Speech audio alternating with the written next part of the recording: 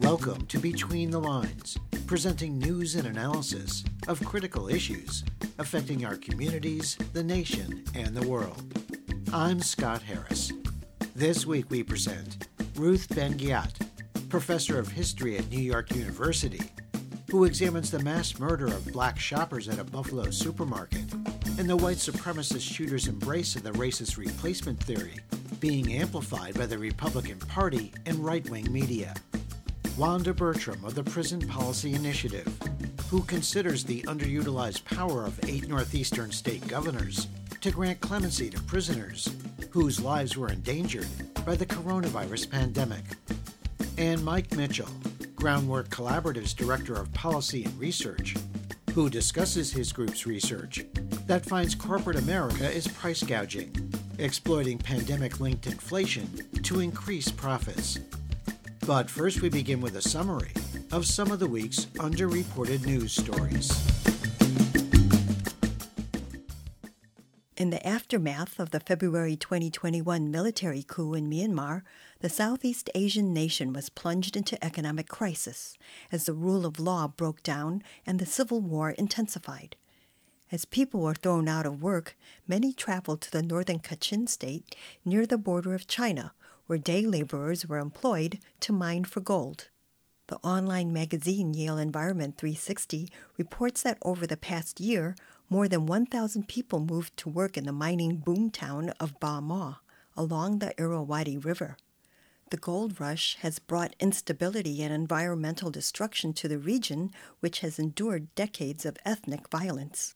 On riverbanks, dredging boats crowd waterways, while on land, excavator trucks dig pits into which gold miners blast water to dislodge the earth.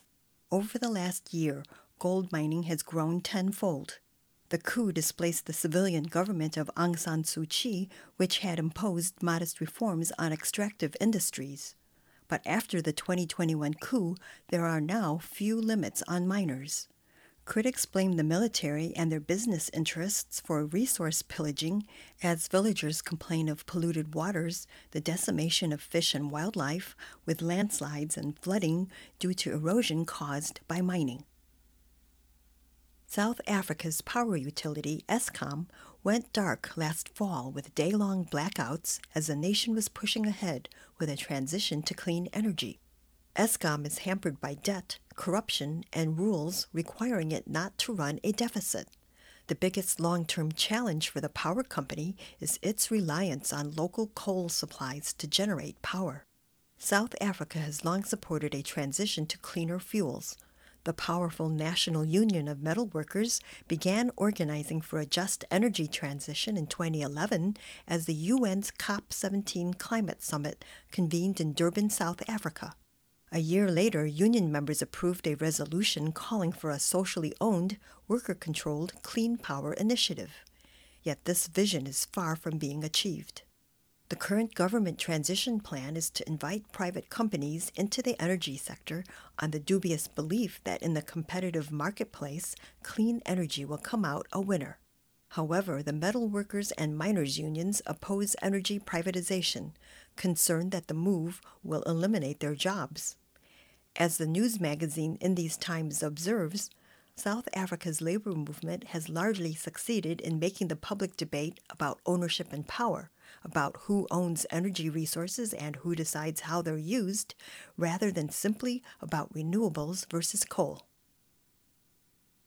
Weeks before President Joe Biden traveled to Iowa to boast about new investments in biofuels and ethanol, family farmers testified about the dangers of 3 carbon capture pipelines under consideration in Midwestern states. In the summer of 2021, the company Summit Carbon Solutions proposed a pipeline project for carbon capture and sequestration that would run approximately 2,000 miles across nearly a third of the counties in Iowa before expanding to Minnesota, Nebraska, and North and South Dakota.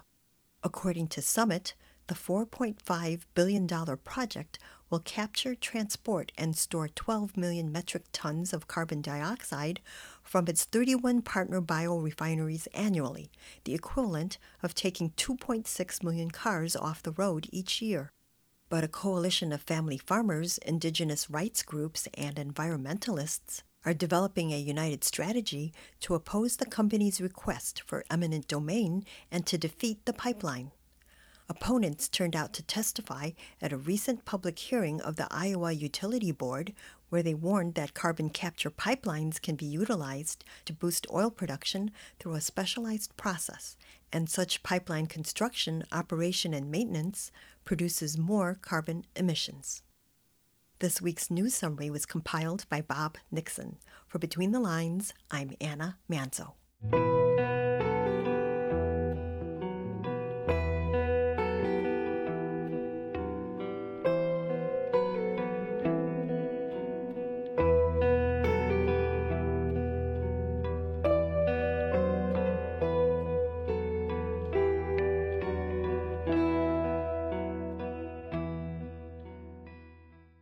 The murder of 10 people and wounding of 3 others, carried out by an 18-year-old white supremacist who targeted black shoppers at a Buffalo, New York supermarket, was another in a list of U.S. massacres motivated by hate and what's called the Great Replacement Theory, designed to instill fear that the white race is under attack. Previous racist mass shootings include the 2015 murder of 9 African Americans at Emmanuel African Methodist Episcopal Church in Charleston, South Carolina, the shooting deaths of 4 Asian Americans in Atlanta in 2021, the massacre of 22 Mexicans and Latinos at a Walmart in El Paso, Texas in 2019, and the murder of 11 Jewish Americans at the Tree of Life Synagogue in Pittsburgh that same year. The vast majority of hate crimes in the U.S. in recent years have been committed by those on the extreme right. The FBI has declared that white nationalist violence poses the most dangerous domestic terrorist threat to the nation. Ruth Ben-Ghiat is a professor of history and Italian studies at New York University and author of the book Strongmen, Mussolini to the Present. Your reporter spoke with Professor Ben-Ghiat about the Buffalo mass murder in the context of the Republican Party and Fox News' embrace of the racist replacement conspiracy theory and effective ways to defeat dangerous authoritarian and fascist political movements. At its core, it's the idea that Jews and other elites are plotting to import non-whites into Western countries to displace and disempower white people, to have more babies, like immigrants who would come in and have more babies. And you have a whole range of variations of this. So racists who think they're going to be diluting the gene pool, people who think they're going to kind of outperform demographically white people. That's part of it. And this goes back to fascism. I've studied Mussolini for many years, and he talked in the 1920s, before Hitler came, about white people being, he used the word submerged, by more, fertile races from Africa and Asia. And then finally, the version that some of the Republicans are kind of repurposing for America, including Tucker Carlson, says that it's the Democrat elites who are, allied with these shadowy forces and pedophiles, but they're importing immigrants so they can kind of re-engineer the population to get Democratic victories. But what they have in common is the idea of evoking primal fears of being annihilated, being replaced, plots, and so it, grafts onto conspiracy theories. It's one of these paranoid theories that, as you see, has been going on for 100 years because it lends itself to, like all good propaganda, to being adapted for every place and time. Professor Ben-Ghiat, conservative Wyoming Republican Representative Liz Cheney, who came out against the attempted coup and has since been basically thrown out of the Republican Party leadership. She's accused her party's leaders of enabling white nationalism, white supremacy, and anti-Semitism. What should our listeners know about the Republican Party's promotion of racist, hateful rhetoric and the toxic and violent effect these conspiracy theories are having on our country? Well, there's the us or them, which leads people to feel that they have to do extreme things. That can lead to everything from a kind of, I see January 6th as a kind of leader cult rescue operation. We have to keep our leader in office or else, right? So it leads to acceptance of non-democratic and violent actions. It's also designed to play on these primal anxieties of being controlled by others, whether it's Jews who manipulate everything behind the scenes, or QAnon, right? It's a cabal of Jews and liberals and blacks and pedophiles. What's so terrible about the mainstreaming of this extremism, it's appearing everywhere around our country. Taken collectively, all of these theories are designed to wreck civil society, to wreck the horizontal bonds of community that bind us and keep our societies healthy, and to get people in a mind to follow demagogues like Tucker Carlson. I was on MSNBC last week, and I called him a fascist demagogue. And I study fascism, so I don't actually use the word lightly. But he has mentioned Great Replacement theory 400 times in episodes, separate episodes, 400 since 2016. And as a historian of propaganda, I know that that's exactly what you need to do to get people to accept this as dogma. Propaganda works through repetition. Over and over, you hammer home the same message. And so he's just doing it in a very concentrated fashion. But around the country, GOP politicians are having their own versions of these kind of replacement, puppet master, all of these shadowy images, and they're working together to really harm our democracy. As you're saying here, it seems that the United States is facing a fascist threat today. And if so, how should defenders of democracy respond? I think that we underuse our power as citizens and also as consumers. I'm also a big believer, because it's backed up by studies, in the power of nonviolent mass protest. And we had two good examples just very recently in America: the Women's March, which had a direct influence on the 2018 midterms. It brought over 90 candidates into office, historic levels of women and people of color now in office. And then, of course, the Black Lives Matter protests, which were multi-generational, multiracial, the biggest, movement in American history, which directly influenced voter turnout, and we got rid of Trump that way. So I foresee a new round of such protests. I also would hope we would have consumer boycotts of these businesses that are, backing haters. And the effect will be limited because there are many business owners and corporate CEOs who are for the Republicans, no matter what they do. But that doesn't mean that we can't try and influence them and pressure them. That was Ruth Ben-Ghiat, professor of history and Italian studies at New York University, and author of Strongmen, Mussolini to the Present. Learn more about the normalization of white supremacist violence in U.S. politics by visiting our Between the Lines website at btlonline.org. The U.S. recently marked a grim milestone in the death toll resulting from the 2.5-year COVID-19 pandemic, with more than 1 million Americans who've now died from the virus. Among wealthy industrialized nations, U.S. COVID-19 deaths per capita are the highest in the world. The COVID virus spread easily in America's state and federal prisons, where inmates are living in close quarters, social distancing is nearly impossible, and building sanitation is poor.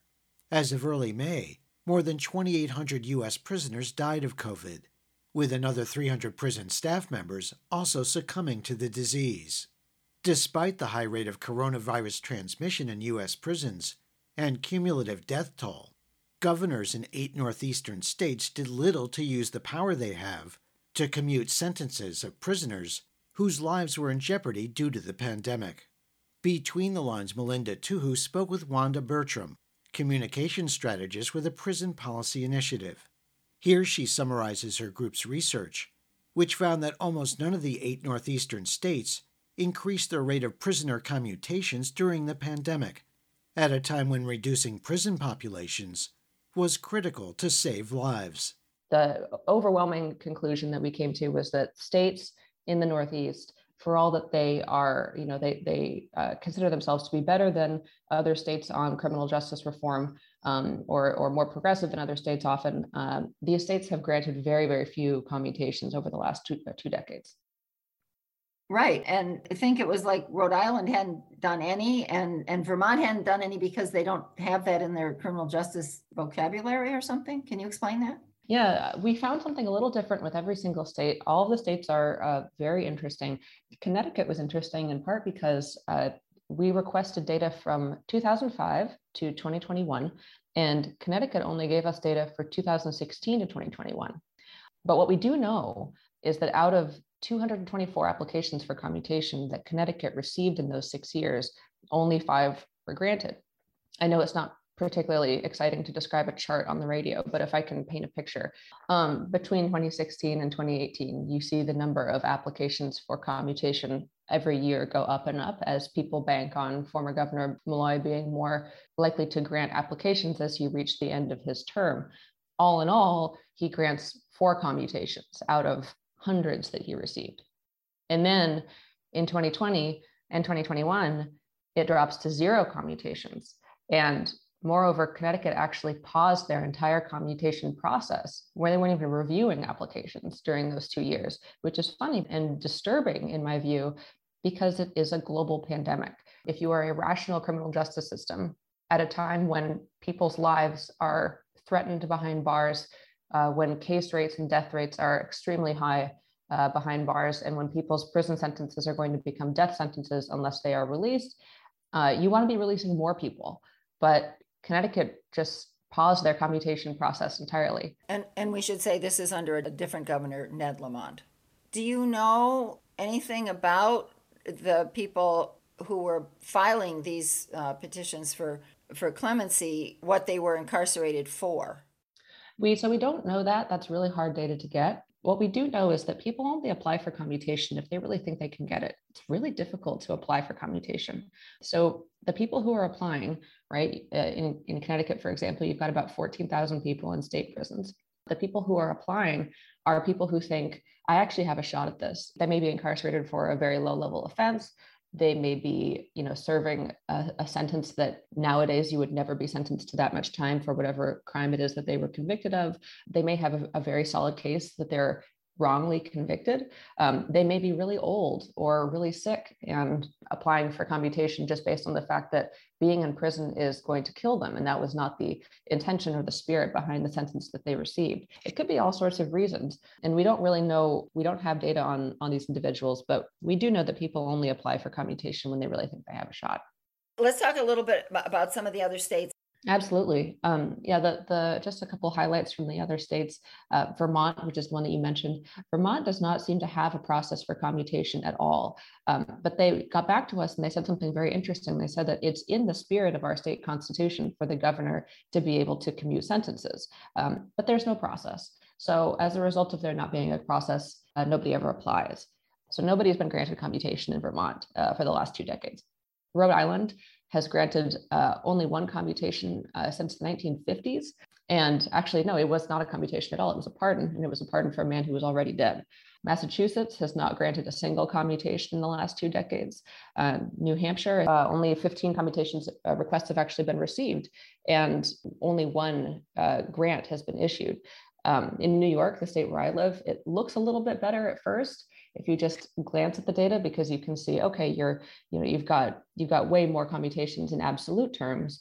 But when you consider the fact that 15,000 applications have been processed in New York over the last 2 decades, it comes out to a success rate for those applications of less than 0.3%. So none of the states that we studied actually did very well. But again, what I think is so disappointing and so deeply disturbing about these states is that most of them granted very, very few commutations, if any at all, during the COVID-19 pandemic, when so many lives behind bars were being lost, so many people were in danger, and there was such a compelling case for releasing more people, even people that in normal years might not have a very good case to make to get out. What do you hope will happen from shining a light on this particular issue? Well, I hope that it causes people, especially people who are, in charge of making policy around criminal justice in these states, think about why they are not using this tool that is such a longstanding and effective and important tool for criminal justice. I hope it changes some people's minds, because there's been an attitude both at the state level and at the federal level for the last few decades that says, once a judge makes a decision, once a judge sentences someone to prison, there's no reason to revisit that. But that's not true. That was Wanda Bertram, communication strategist with the Prison Policy Initiative. Find links to the group's recent research papers and reports by visiting our Between the Lines website at btlonline.org.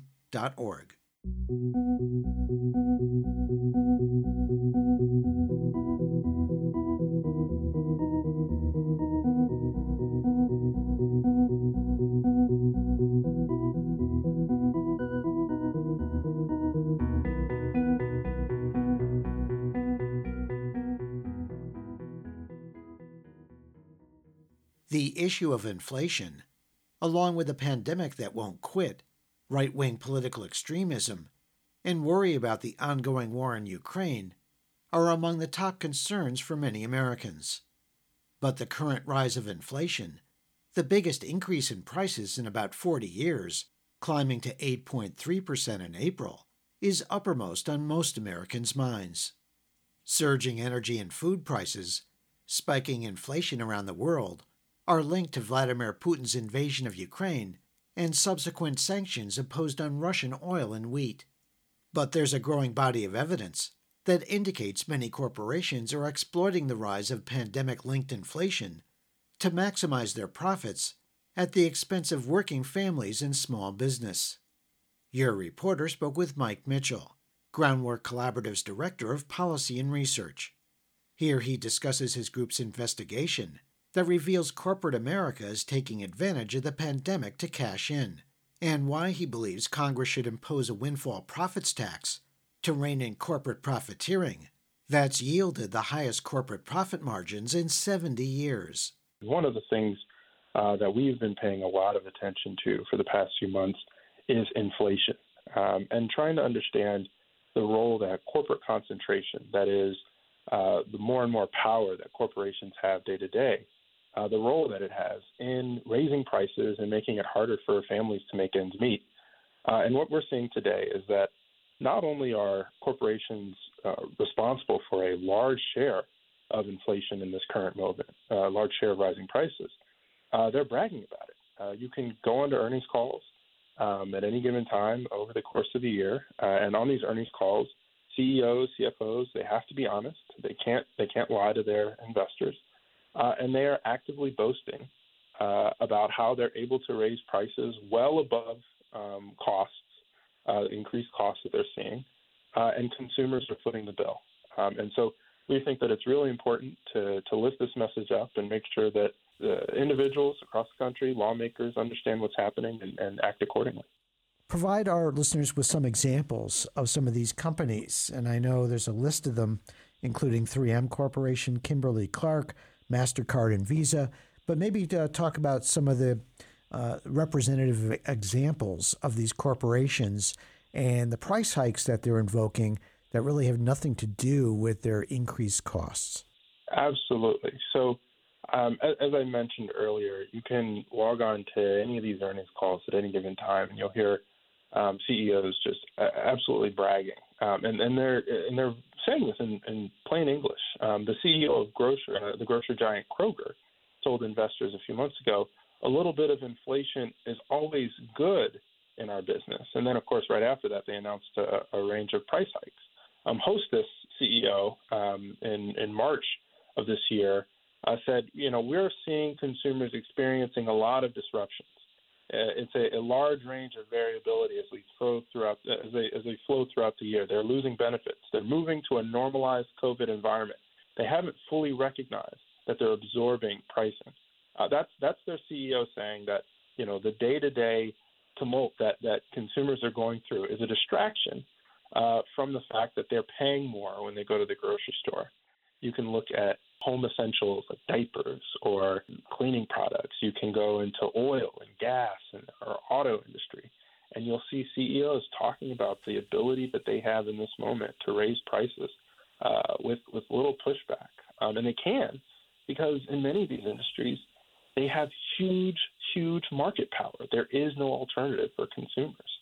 And that has huge consequences. And it means that ultimately consumers are left footing the bill. What can Congress do in terms of reining in these exploitive price increases amidst inflation? There is something called a windfall profits tax, and there's historic precedent for levying such taxes on big corporations that are engaged in price gouging. That's absolutely right. And, in times of emergency or in times of war, we've had, war profiteering rules in place. States all across the country have laws on the books around price gouging and profiteering. This is not something that's a real foreign idea or something that's unheard of, and is actually fairly commonplace. But in terms of an excess profits tax, that's one strategy that looks to ensure that in moments of emergency, large corporations can't take advantage of consumers by raising their prices to an unreasonable level. It also serves as a really significant disincentive to raise prices and ensures that any of those excess profits that corporations are seeing as a result of some of these practices goes back into the kinds of investments that we know help families, into the investments that ultimately strengthen our infrastructure, which we've seen has been fairly brittle during this pandemic. So an excess profits tax, going after large corporations and looking to break them up via antitrust policies, looking to make sure that ocean shipping has appropriate reforms. There's been recent actions on that front. Are all really important things to make sure that corporations are behaving, make sure that they don't get too big, and then make sure that we have the infrastructure robust enough to handle demand. That was Mike Mitchell, Groundwork Collaborative's Director of Policy and Research. Learn more about the group's investigation into corporate pandemic price gouging by visiting our Between the Lines website at btlonline.org.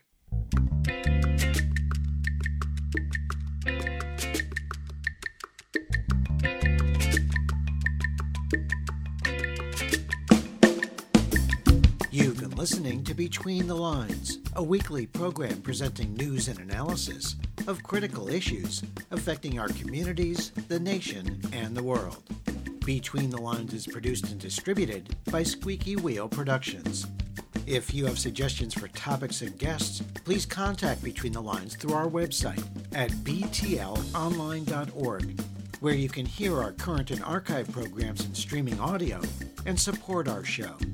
There you can also subscribe to free weekly podcasts, program summaries, and interview transcripts. Follow us on Facebook at Between the Lines Radio News Magazine and on Twitter at BTL Radio News.